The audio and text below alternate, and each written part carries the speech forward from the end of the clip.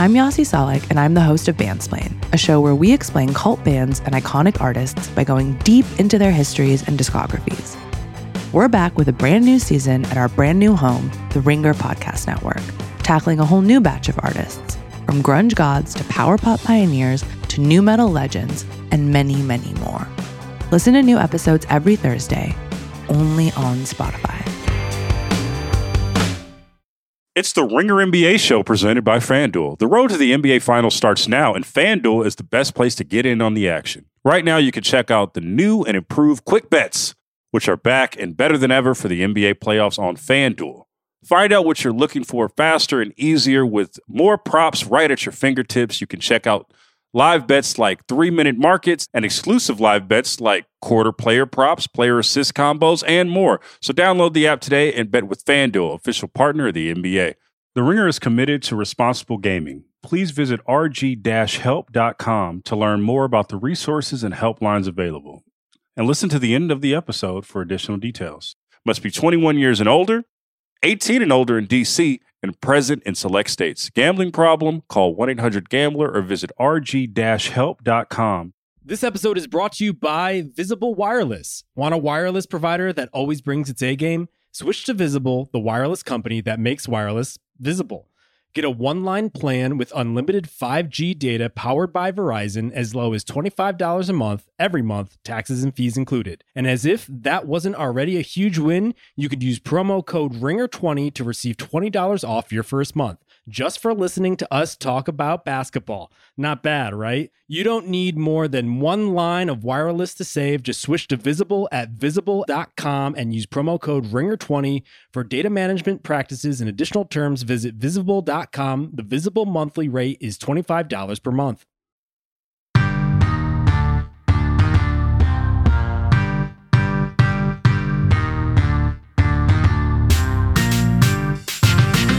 What's poppin'? Real Ones, Logan Murdoch, Raja Bell. No guests today. We're back. All right. We'll get some guests maybe at some other time. Okay, but you're gonna talk to us for the next 50 or so minutes. What's up, Rob? Yeah, I mean, guests are cool, but like, do we like need a guest to carry the pod? Like, I don't think we need a guest. I think we could get this shit done. I don't think we need one. We need one. What's up? Yeah, I want to say I'm gonna give a shout out to this young man who he hit me in my DMs when our Steve Kerr pod came out, and he said, like, literally, brother said, like, he was feeling pretty down, man. Like, he was in a low place personally, and he needed something to brighten up his spirit. And you know what that was for him? What was that? It was a fucking episode of Real Ones. And he was grateful and thankful to both you and I and the production team for putting the pod out. And he said it really meant something to him, which I, like, it was kind of profound. I don't usually fire back in DMs, but I had to reach out to brother. Like, that's pretty cool, you know? So I think we can do this. I think we can do this. I will say this, man, just as we're getting all mushy at the beginning of the pod. Shout out to all our Real Ones all over, everywhere, man. You know, they always hold us down everywhere. We've said this in the 2-year anniversary episode, but like, for real, like, thank you so much. You know, I was at Warriors Media Day, and I was kicking it with the homie Pilo. He's a rapper out of the Bay Area, and they were just talking about how much they rock with Real Ones, and I was like taken aback, like, bro, thank you. Okay, Pilo. I appreciate that. Thanks, Pilo. Absolutely.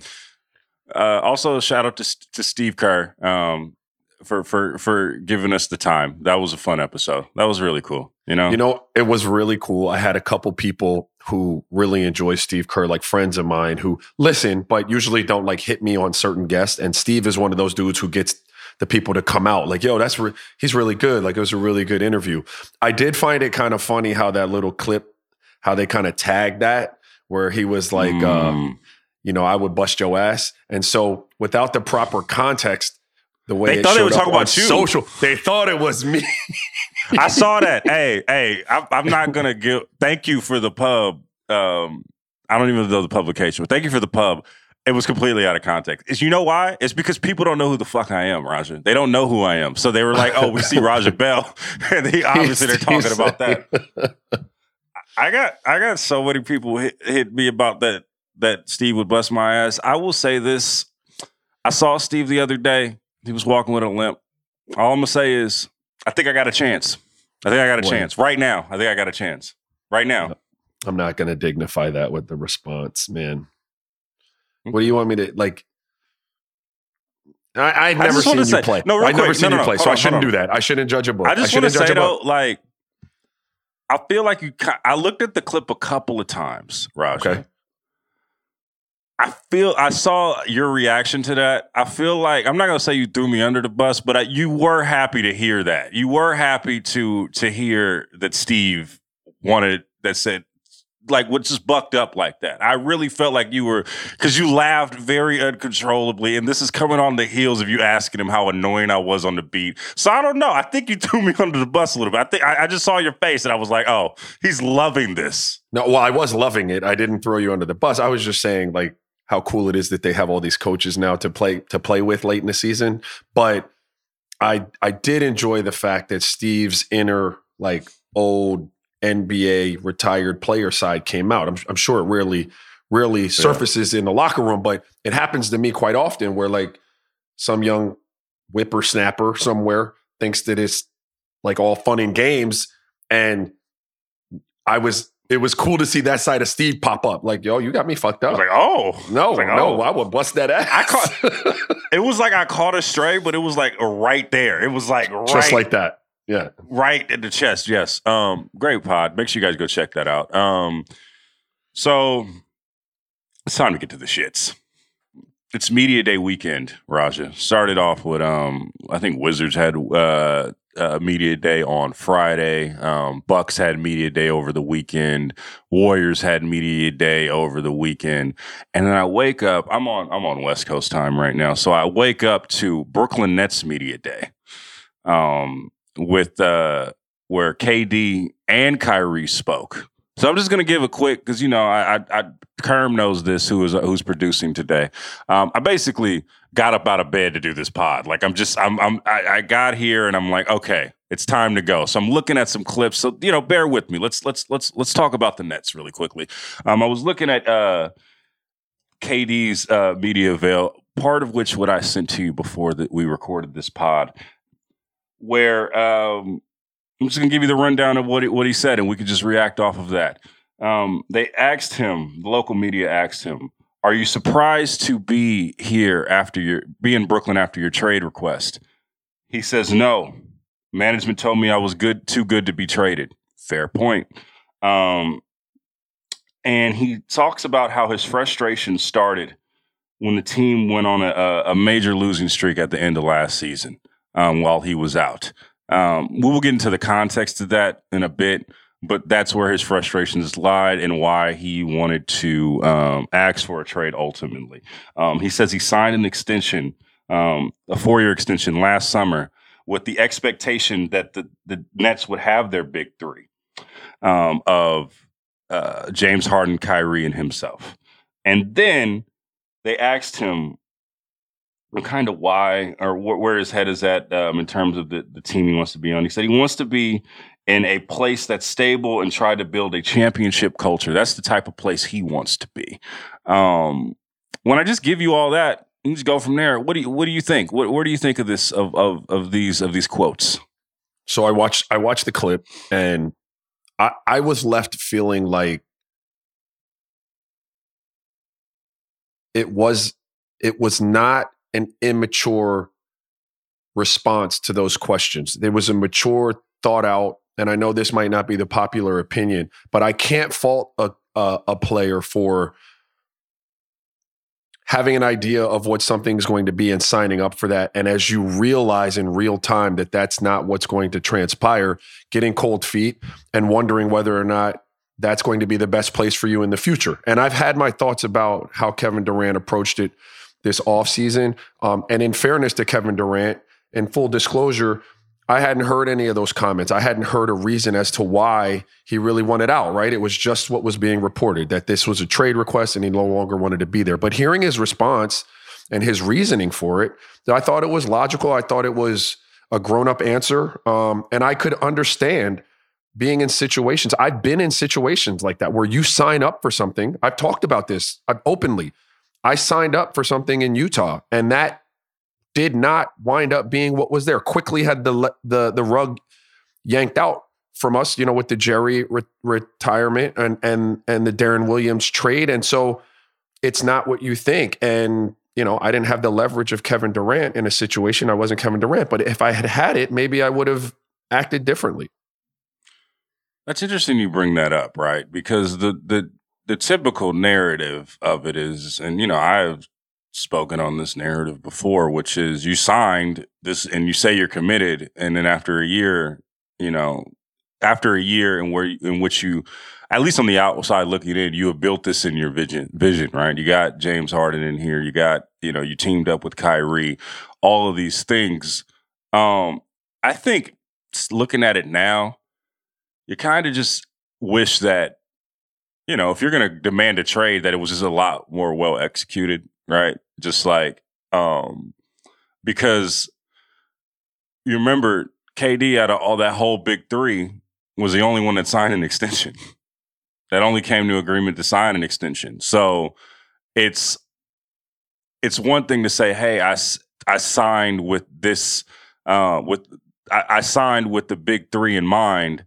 It's one thing to say that if all big three signs a deal at the same time, right? But when you're the only one that does that, anything can happen with the other two guys. So I feel like it could have been, this could have been a lot more well executed on his end. Not to say his feelings aren't valid, because absolutely, like, he makes a really compelling case. But I just feel like all of the stuff this summer was just very reactionary. Get what I'm saying? Well, I do. And I could say in one breath that I understand what you're saying and that you're probably correct. It was messy. I don't think that needs to play out through the media. I think if I'm saying I thought that the answer was pretty mature, I can also say that it would have been even more mature to just go in and keep that quiet and say, look, I don't like the direction that we're going in. Is there any way we could try to facilitate some kind of movement for me? Like, those would have been way more mature ways to approach that. So you are correct. I think to some degree, Kevin felt like signing that extension was going to be the first domino and everyone else would fall in place. He could not predict the uncertainty that is Kyrie, the enigma that is Kyrie Irving, and how that would play out with the vaccine and the mandates that were in Brooklyn. And I don't think he could have foreseen, although he maybe should have, the way James Harden was going to act in that situation. So I think he was kind of sitting there holding the bag. And you're right, you've signed up for this. It didn't go the way you thought, but you still, having signed up, it not come to fruition, you still have the right, if you're a player, to explore options if the team is willing. Now, the team wasn't. And so this is if you are going to come back when the team says, because I told you I wouldn't trade him. You remember? I told you when we made a joke about it. I said, get your ass ready, bro, because you're going to be right back at training camp. As long as you're an adult about that and you come back and you're a professional and we go back to work, if I don't execute this trade, I have no beef with you. Yeah. So being that they're going to be, for all intents and purposes, the opening day roster is kind of set for Brooklyn, right? They still have a really good team. Sure. Do you think that this distracts from that at all? I mean, is there a way for them to win 50 plus games this year? I think there is, but a lot of things have to go right. But they're like the ultimate wild card, as they always are in this league. What do you see? What do you think about the Nets this season? I think the Brooklyn Nets are going to be highly motivated. I think that having Kyrie in place from the beginning of a season, having Ben Simmons in a situation that accentuates his best qualities as a player, is going to be a fun thing to watch if you're a Brooklyn Nets fans. Now, what we can't predict is how many games are missed due to injury, how that affects the chemistry, things that are outside of the control. But I do think on paper, in a vacuum, the Brooklyn Nets, I think there's a road to 50 wins. I think they're a very, very dangerous, basketball team. You're getting Joe Harris back. We very often, because I don't think we ever really gave it enough credit on this particular pod, but every time I spoke to Steve Nash, it was one of the major things that was wrong with their team last year was the absence of a player like Joe Harris. And so, having him back, the pieces that they've added, I think they're going to be a very formidable team in the East and in the NBA. The wild card is, though, it's always Kyrie, right? And Kyrie even talked about just his unavailability and just the unpredictability of his availability last season. Bag season. Not only affected his standing with the Nets, but also affected how other teams tried to pursue him or didn't try to pursue him in the offseason. He said that during his press conference today. That's the biggest thing, because if Kyrie plays 60, 65 games, and I'm talking about a consistent, 60, 65 games. Let's get it even to 70. Let's get weird. But say he gets to that, this team can be really good. But it could also go the other way, like last season, where, Kyrie's an expiring deal. He picked up his player option. I was talking to this with Simmons the other day. What if it goes bad? What are you seeing with Kyrie in the situation right now? If you have to do an early prediction of how he is going to figure things out or not figure things out, what would you think? He's impossible to predict. He's impossible to predict. And so I'm not even going to try to really predict what headspace Kyrie is in. I mean, I think if anything, he's shown you that he is unpredictable. So I've got a sample size large enough now. Now, that doesn't make him a bad dude or anything like that. My hope for Kyrie, and I think he's going to be great on the court, skill-wise, production, the things that you're used to seeing. It's box office, as Stephen A. would say. He's box office. My hope for Kyrie is he does one of two things there in Brooklyn. And this would be not on the court. This would be off the court, in the locker room, on the planes, in the hotels, in the training rooms. Either lead or follow. Don't be in that gray area of I'm not going to follow and fall in line with the culture that we're trying to establish. And I don't want to lead it either. I just want to do my own thing and kind of be this entity that is Kyrie Irving, third eye open type of deal. There's nothing wrong with having the third eye open, but either lead and try to keep building on the culture that they're trying to establish in Brooklyn, or just get in line and follow. And I think that would go a long way if he took that approach for what Brooklyn wants to do. And quite frankly, for his success on the court, because I know he's going to be great in terms of his individual skills. He's just too good of a player. But their overall success is going to be predicated on whether or not they're all in good headspace, and that chemistry is good. And so for those reasons, that's my hope for Kyrie.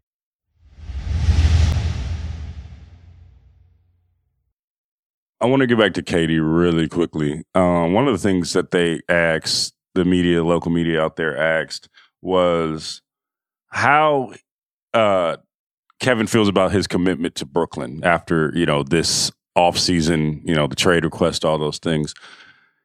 He said, you got to look at my track record and also know that, like, how committed I am. It seemed like he was saying I'm more committed to how committed I am to the game, and I'm committed to this Nets organization for the future.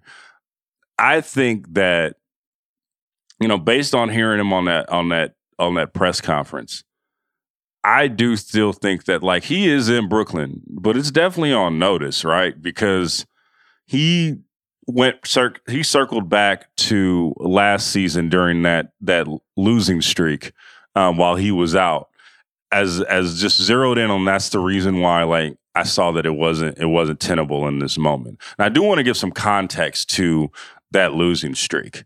First of all, Kevin Durant was out, which is a huge deal, which is a very big deal. He's that good. Kyrie Irving was only playing road games, and James Harden was about to ask for a trade. So, I mean, yeah, it's cool. That's a poop show. It's a poop show, right? That is a poop show. What is like that? Definitely is a poop show that could happen this season. That's definitely in play, right? Like, it's definitely something in play. Now, I want to play devil's advocate. Now that Kyrie is not, the vaccine requirements aren't as stringent as they were last year. I do think that Kyrie will be available a lot more this season. But Kyrie better be available all the time. We're not talking about all the time. Kyrie? He should be. He's in a contract year. He better be. He wants a new deal. Yeah, I'm operating. Okay, go ahead. Because I'm operating under the assumption that Kyrie's missing no games unless there's an injury or we've chose to rest him this year. Okay. I mean, you also said in the same breath that he was unpredictable. But I just think the overall point is I do think that Kevin is going to be loyal with the caveat, man. You know, because he's committed to the organization. But if something like that happens, he just asked for a trade. What do you think? What do you think about his availability? Well, you know him better than I do, right? You spent more time with him in off the court and having meaningful conversations. So you have a better window into his psyche than I do. I would just say that all professional sports players are loyal with the caveat. Or a caveat, sorry. I'm not saying this because I know him. No, I'm saying this just based on what I've seen. This is my opinion. This is not. It's not necessarily. But I think you're right. But I think all players are like that, right? Because I'm loyal until you prove to me that like what my end game is, and what you're able to do to help me procure that aren't like this don't match. If that makes sense. I'm getting lost in my words, but if you can't help me get where I'm trying to go, either by roster construction or ability to control the troops or what have you, then I don't know that I can waste the twilight of my career here. And I think, again, that's fair. I'm not saying that Brooklyn can't. I'm saying that I wouldn't expect him to be in any other headspace. I'm going to give this everything I have. I've already told you that I was on the fence and may want to trade. If everything goes good and we've got this healthy roster, and let's just be real, you're dealing with two really interesting birds in Ben Simmons and Kyrie as your 2 and 3. You know, if these dudes aren't accountable, and this is where we're putting all our eggs, you know, in these baskets. Like, yeah, man, I'm gonna maybe turn around and ask you to get up out of here again. I will say, KD and most veteran superstar players, they're not here to build championship culture at this age. They're here to win championships. They're here to win. There's a difference. Right. There's a difference, right? You know, because you're building the championship culture is like something that a younger team does. You get what I'm saying? Where they want to contend for titles. Yeah, but I mean, you're still going to have to build because there was no championship culture in Brooklyn. There is none, right? So you still have to build it, but that's an expedited building process. This isn't a 3-year, experiment. I mean, it is at this point, but that's not what you're signing up for. You're thinking, hey, we could get on this track year one, kind of like the Heat maybe. Man, we're vying for a championship that first year. And if for some reason we fall short, man, year two, we should be favorites. And that they just haven't been able to execute it like that. Then there's the Ben Simmons of it all, right? He went on Old Man in a 3 pod with JJ Redick and Tommy Alter, shout out. And they asked him about the play. And he said that, also it's a great interview. You guys should just go listen to it all the way. But one of the interesting things that he said, he finally addressed the play in Philly against Atlanta. Said that he thought that all he saw was a black jersey, and then he saw Matisse Thybulle as a very athletic person that can punch it. He says in hindsight, he wished he would have punched it himself, and it was just a messed up basketball play.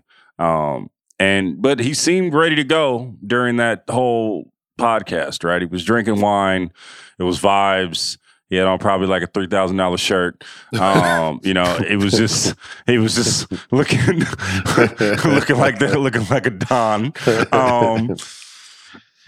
Is he going to be ready this season? Yeah. Yeah. But again, I want to qualify everything I say about him and Kyrie by first saying, when you're dealing with people who have, at least in recent past with Ben, had, issues off the court, and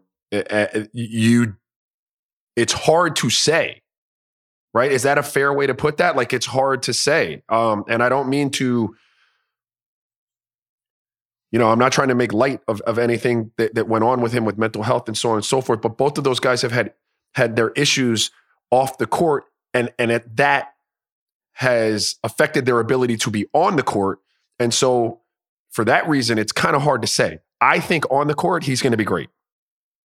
I think his skill set is a perfect fit for pairing him with KD and Kyrie, Patty Mills, Joe Harris, Royce O'Neal, which Morris did they get? Was it Markieff, I believe?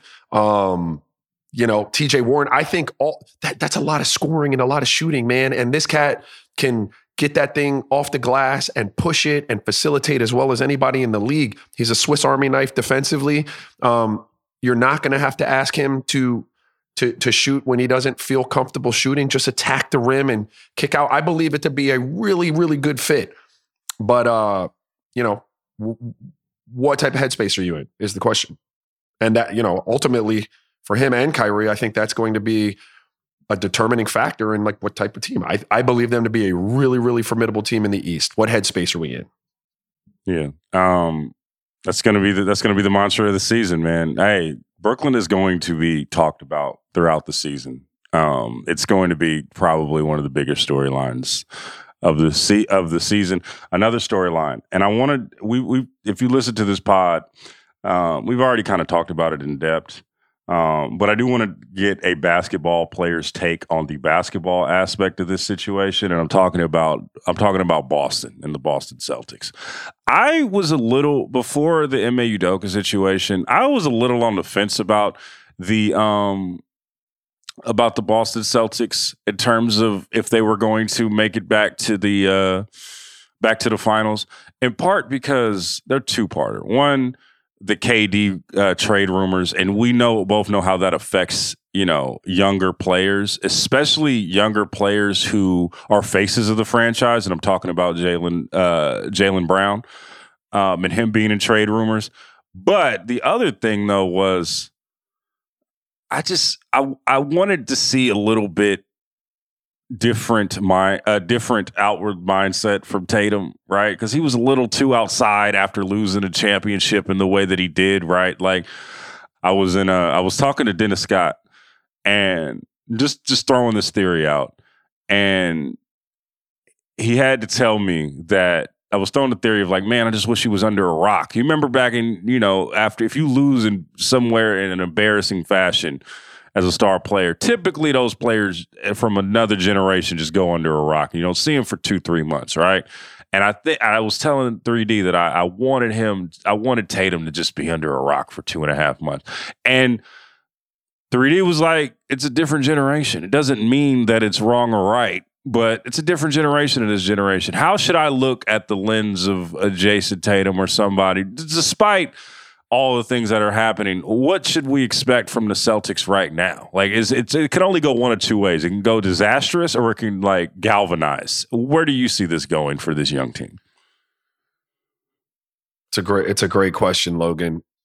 I want to go back. If you remember when the Robert Sarver thing first broke last year, it was right before the season, right? I believe. Correct me if I'm wrong, but it was very early in the season, if not like the first week or something. Yeah. And I thought that it would be too much, I said on the pod, of a distraction for Phoenix to overcome. I thought it was just going to be a mess, right? And all Phoenix did was turn around, and it really galvanized them in a way. They had a great regular season, at least, right? Like they played great. And they, ultimately, it didn't work out, but they played great. And so I say that to say that my first reaction is like, that's a lot for a team to process. It's a big change in terms of your day to day and who you're taking your cue from. And then on the flip side, I'm like, well, this guy's been one of his top assistants. He's been in the Boston organization longer than Ime's been there. By most people's accounts, he's a really, really bright, connected, relatable coach. So maybe this is one of those situations where something like this may galvanize them in the way that Phoenix looked like they were galvanized last year. But I honestly don't know. My gut, though, says that that's a huge change at such a late point in the summer. Yeah. So, Definitely. But I don't know, man. It's interesting because you can definitely compare this to the Sarver situation in terms of how it affects a team, but I think the teams are totally different, right? The teams that you had been in a unique, the Suns were in a unique position where like Chris Paul had just gone through this before, right? And you had a leader in the locker room like a Chris Paul, whereas this team is led by two guys under 30 in their mid-20s, right? And I feel like you need a guy. And not only is this happening, Robert Williams is out for 8 to 12 weeks after knee surgery. So it's going to be tough. I think I'm more in line to think that this is it just seems like it's going to be a punted season. And I could be wrong, but I think this is going to be just a punted season just for the simple fact that this is a coach and not ownership, right? It's always easy in the lock. I know Phil Jackson always as a coach, used to just use ownership with the Bulls and sometimes the Lakers just as like motivational tactics, right? They're not even with us. We're going to galvanize and go into this cocoon and come out, right? It's a little different when it's a coach. And also a coach that was as close as his star players as M.A. was. So I don't know, man. No, that's very true. I would just say though, if they are looking at ownership and the executive offices, I don't have any insight into the situation. But if Boston Celtics team is looking at the players, that is looking at this like ownership did them dirty in any regard, like, do you know what I mean? Like if it could still galvanize them in a way. I do think it's too much to overcome for a team. And more importantly, and probably the biggest thing is I just think the East is really, really, with Brooklyn back in the mix and, Giannis hasn't gone anywhere. I just think that the East is just tough. And you just went to the finals last year. You are relatively young. This as late in the game as it's taken place for you, I think it's probably too much. I think you're right. I don't know that I would call it a punted season, but I don't see them back in the finals.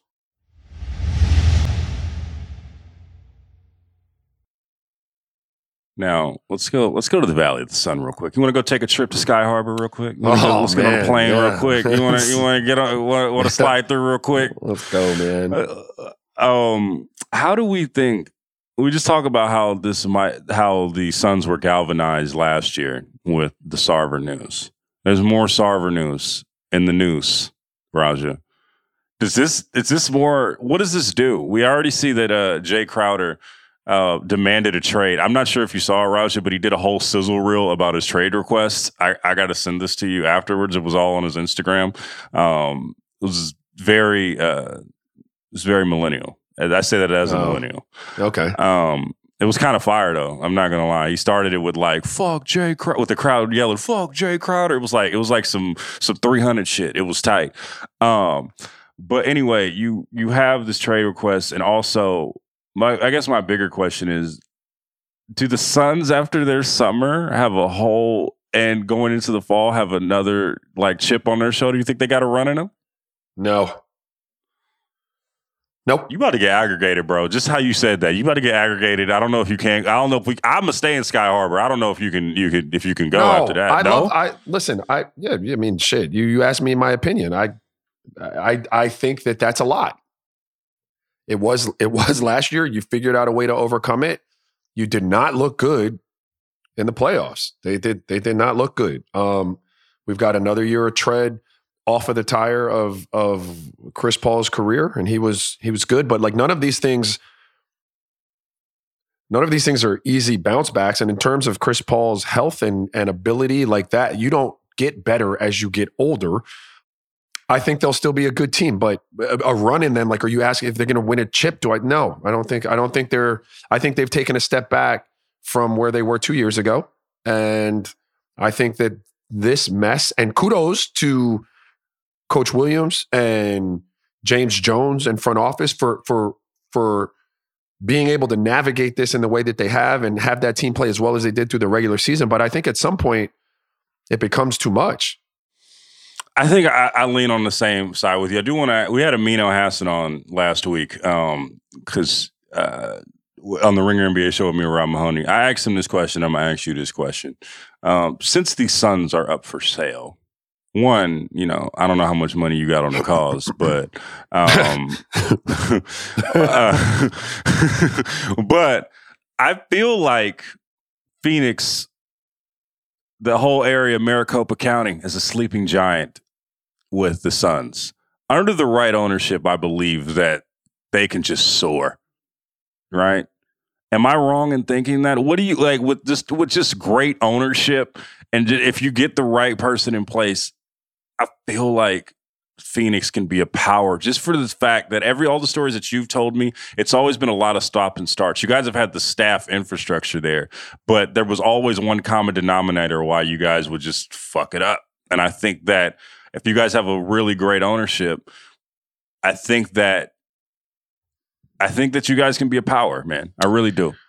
Obviously, I've only played, and lived in the NBA cities that I played for, right? More than a lot of people have played for, but still not, never lived in Milwaukee, or I didn't live in LA and I didn't live in New York. And so you take that into account.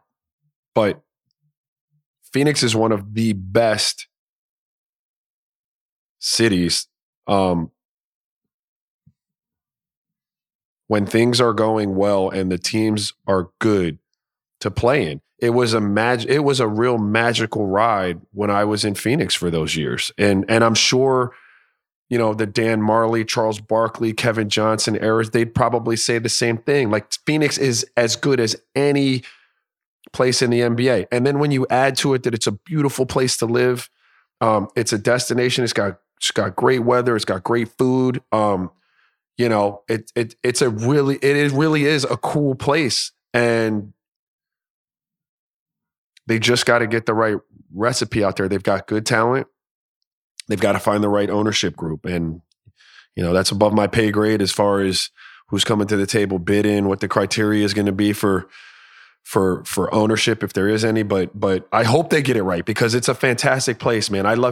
If I had family anywhere, even in the Midwest, if I had family that lived in the Midwest, we would have probably set up shop in Phoenix. It just so happened that my wife's whole family and my whole family are literally on the Atlantic Ocean. So we wanted our kids to be raised close to family, but we loved Phoenix. Kept a home there for, 7-8 years. Love it. So also, like, a prerequisite for any ownership group that buys the Suns or is bidding for the Suns, you got to have a Raj Bell night. I'm just going to say that right now. We got to have a Raj Bell night. One thing, on a serious note, though, I really wish that, and it didn't happen, and maybe it happens under another ownership group, but Phoenix never really, celebrated the past like that, man.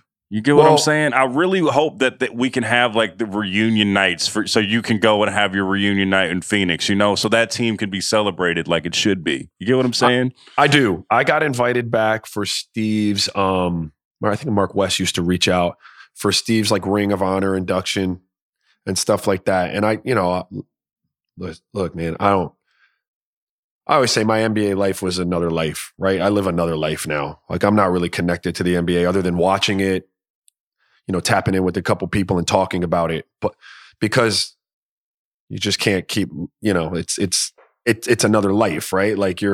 And so I did not go, but they made, I guess my overall point is they made some efforts to try to get me back for different things. I think it was maybe twice, and I didn't make it back. So it's not like they haven't, and I mean, I don't know that do a lot of NBA teams do that? Yeah, they do. I mean, the ones that are functioning, that's how you keep the propaganda going, bro. That's how you keep the propaganda going. You get former players, you have reunion nights, you celebrate teams, bobblehead nights. They do. I'm weird like that. I'm weird like that. Look, that was, it was a great time in my life, man. It was a magical ride for my family, myself, my friends, everyone that got to be a part of that. But when I retired from that and it wasn't what I did anymore, I settled into a whole nother life, trying to straddle the two for me is difficult, man. I like being low key and you know what I'm saying, dog? I like what I do. I like being around the crib. You're not gonna come when they reach out with new ownership. You're not gonna pull up to the arena, man. I mean, maybe, dog, but what I'm going to do? Wave at a couple people? Hey, guys. Nice. Hey, thanks for having me, man. Get celebrated, man. Get celebrated. I don't need to be. I'm celebrated every day, bro. I got 4 of them running around, man. We do it. But no, listen, I would, if I could help, I guess here's the point. If it meant something to people and I was helping do something, like, yeah, sure, I'd go back to any place I played. If they were like, yo, man, this would mean a lot to the people, we can get all you guys back. But just to roll out and throw your hand up at halftime of a game, I'm good, bro. That's a flight. That's navigating the airport. I got to check into a hotel. Come on, you know me, bro. I feel you. I know that. Honestly, though, like I feel it. Honestly, we haven't talked in a while, like me and you. I'm a lot more washed now, man. I don't like with the backhanded. Yeah, I like that. You're a lot more washed. Okay. I'm a lot more washed now, and I like it. But it's just also, man, like, do we have to? You know, it's always like, do we gotta do it? Are you sure? I'd really, because all you think of when someone asks if you want to do something is, you're messing up my routine. Okay, I had my set of what I was gonna do today, and now I'm gonna go to sleep at 11:30 instead of 10:30, like I wanted to. You know? Yeah, man. I do know. You do know. That's why you don't never go to NBA games. I do. No, bro. Just when I get there and I'm watching a good game, it's phenomenal. It brings everything back, man. The crowd, you smell the popcorn, the lights, the anthem. This part you feel like, yo, I'm going to go to more games. The part you be like, when you're at the game, in the moment, you're like, I got to go more. What the fuck? I need to do this. This is once I'm in my seat watching in the anthem. I still get chills at the anthem at any level game. When that anthem is going off, bro, it takes me right back. But everything leading up to sitting in my seat, I mean, every single part of it is torturous. But it's not fun for me. So what's it like at the end of the game? Like, you went to one game last year. You went to one game. Are you like, dude, can y'all motherfuckers hurry up and get out of the locker room, please? Like, I'm trying to go home. And then the kids are like, no, Pops, let's stay. Or are you like, no, I'm in it. Let's meet. Let's do it. Or how are you? No, last year was cool. I was in a good mood. You know, my wife and I had a beverage or two, and we were really excited to see people. Brooklyn had a lot of people that are close friends of mine that I wanted to see, like, you know, David Vanterpool and Steve Nash, you know, Amari, you know, Goran Dragic was on the team. I hadn't seen him in a long time, so I was really fired up to hang out. Nicholas Claxton, who I played on the national team with his father, so his father was in the stands. We were talking, so I got to see Nick. Those were really cool people for me to stay and see. So it was good. I was fired up to do that. And even leaving, which I'm usually like, oh shit, we got to get back in this traffic. And I was good. We were on a high last year. But for your regular game where I'm not going to have these personal relationships, Logan, it's just that in that arena at the game, phenomenal. Getting to it, getting everybody down there, finding a parking spot, walking in the crowd, waiting in the lines to get my food or my beer, then getting recognized. Oh my God. Yo, I got lead pass, bro. I know. But you did get invited out. You did get invited out this season, so for a game. I don't know if you're going to do it or not. Oh, I will for my kids. Yeah. I'm going to take my kids to see the Golden State. Steve, if you're listening, Raymond, if you're tapped in, I'm hitting y'all up. Yeah. Raymond. All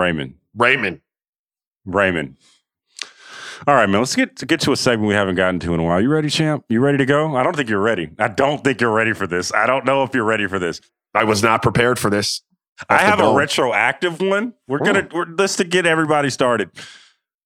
Real one of the week, okay? Our real one of the week is a shout out to a person, place, or entity, or an organization that just won the week. It's been a while since we did it, so it doesn't even have to win the week. It's just since the last time we did it. I am going to go with A'ja Wilson of the Las Vegas Aces. I wish she was on the Sparks. But she went out there, got that MVP, got that finals dub, got her first ring. It was great. You know, beat the Seattle Storm. Not for the chip, but just, you know, put them out. Just said, Sue Bird retirement tour. Nah, that's over with. I got a ring to win. Got her first one. A'ja Wilson, the best player in the WNBA. I said it, and I wish she was on the Sparks. That's my ruin of the week. Raj is catting off. He still is just looking for a real one of the week at this point. He needs to get on his shit. He's like doing research and just gonna. I don't know if this is real. Nope. I've had this one. I just needed to look up these stats real quick, man. I do this a lot. I go football because it's football time of year, right? Basketball hasn't started yet, and you just took the WNBA juice. So this cat is a real one for a lot of reasons. Number one, and I questioned it. Still do, maybe.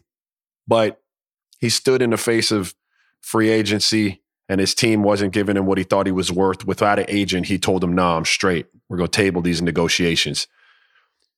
He's trying to flip the NFL on its head with that fully guaranteed.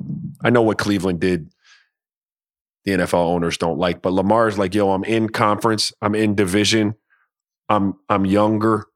I've never been in any trouble, and I want mine fully guaranteed too. And so when the Ravens want to step up and do it, he told them, I'm cool, man. I'm going to play this out. And all he does is continue to raise the market for himself. Now, let me tell you what these boys' stats are so far this year. For a dude who they said couldn't throw the ball, because that's the knock, right? 56 of 88, 749 yards, 10 touchdowns. All right? Rushing, he's got over 200 and some yards and a few more touchdowns.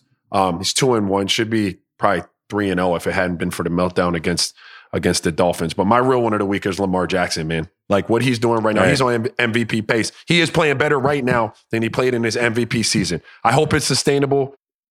I'm pulling for him, Lamar Jackson. Broward County, stand up. What? And that boy's and he's on my fantasy team. Lamar, you not entertained. Lamar, you not entertained.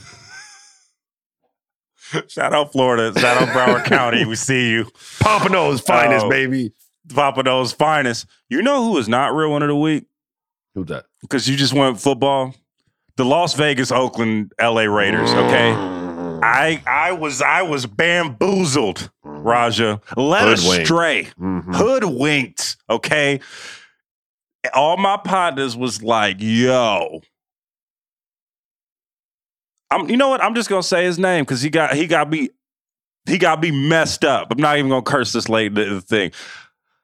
Master Tesfatson, who is a big big voice in NFL, gassed me all summer. You know what he said? He said that, oh man, you got Devontae Adams, bro. You got Devontae Adams. It's time to come back. If you're gonna come back to the Raiders, this is the time. Okay, Derek Carr's coming off a career season. This is the time. This is the time for you to come back into the black hole, get a Devontae Adams jersey, lock in. The black hole is back. The silver and black is back. Ever since he said that, it's just been downhill ever since, bro. I watched the game opening day against the LA Chargers, the game you gotta win, all right? Lose opening game. Okay, that was cool. 0-1, you know. A lot of Super Bowl teams have won a Super Bowl after losing first game. It's okay. It's all right. And then they just fumble the bag against the Cardinals, right? And then but they let Kyler Murray run around for 21 seconds, man. On one play. And then they go to Nashville. In a game you gotta win, bro. You gotta win. Battle of the 0-2s. You gotta beat the Titans. We lost to Ryan Tannehill. The season is over, okay? I'm sorry that I just took over Real One of the Week, but damn it, something need to be said, and I'm pissed, okay? I'm pissed. I came back. The heartstrings were pulled. I really was locked in back into my old AFC West rivalries. I was just all in, and they just laid the egg. So not Real One of the Week is the Las Vegas, Oakland, Los Angeles Raiders. It's a disgrace. Just a disgrace. I think that's where we can end. That's a good place. Yeah, I mean, there's nothing else I can say about that. Shout out to the Miami Dolphins. Wow. That's a big win. Big win over the Bills. Big win by your team, bud. Good job. They're only your team of convenience, though, but it's okay. We're not going to get into that. We're going to just get into next. All right. That has been another edition of Real Ones. We will see you guys next week. We're doing Mondays. We're easing back into the NBA season. We may or may not have a guest for you next week, though. That's popping. Make sure you guys check that out. See you guys next week. Holla.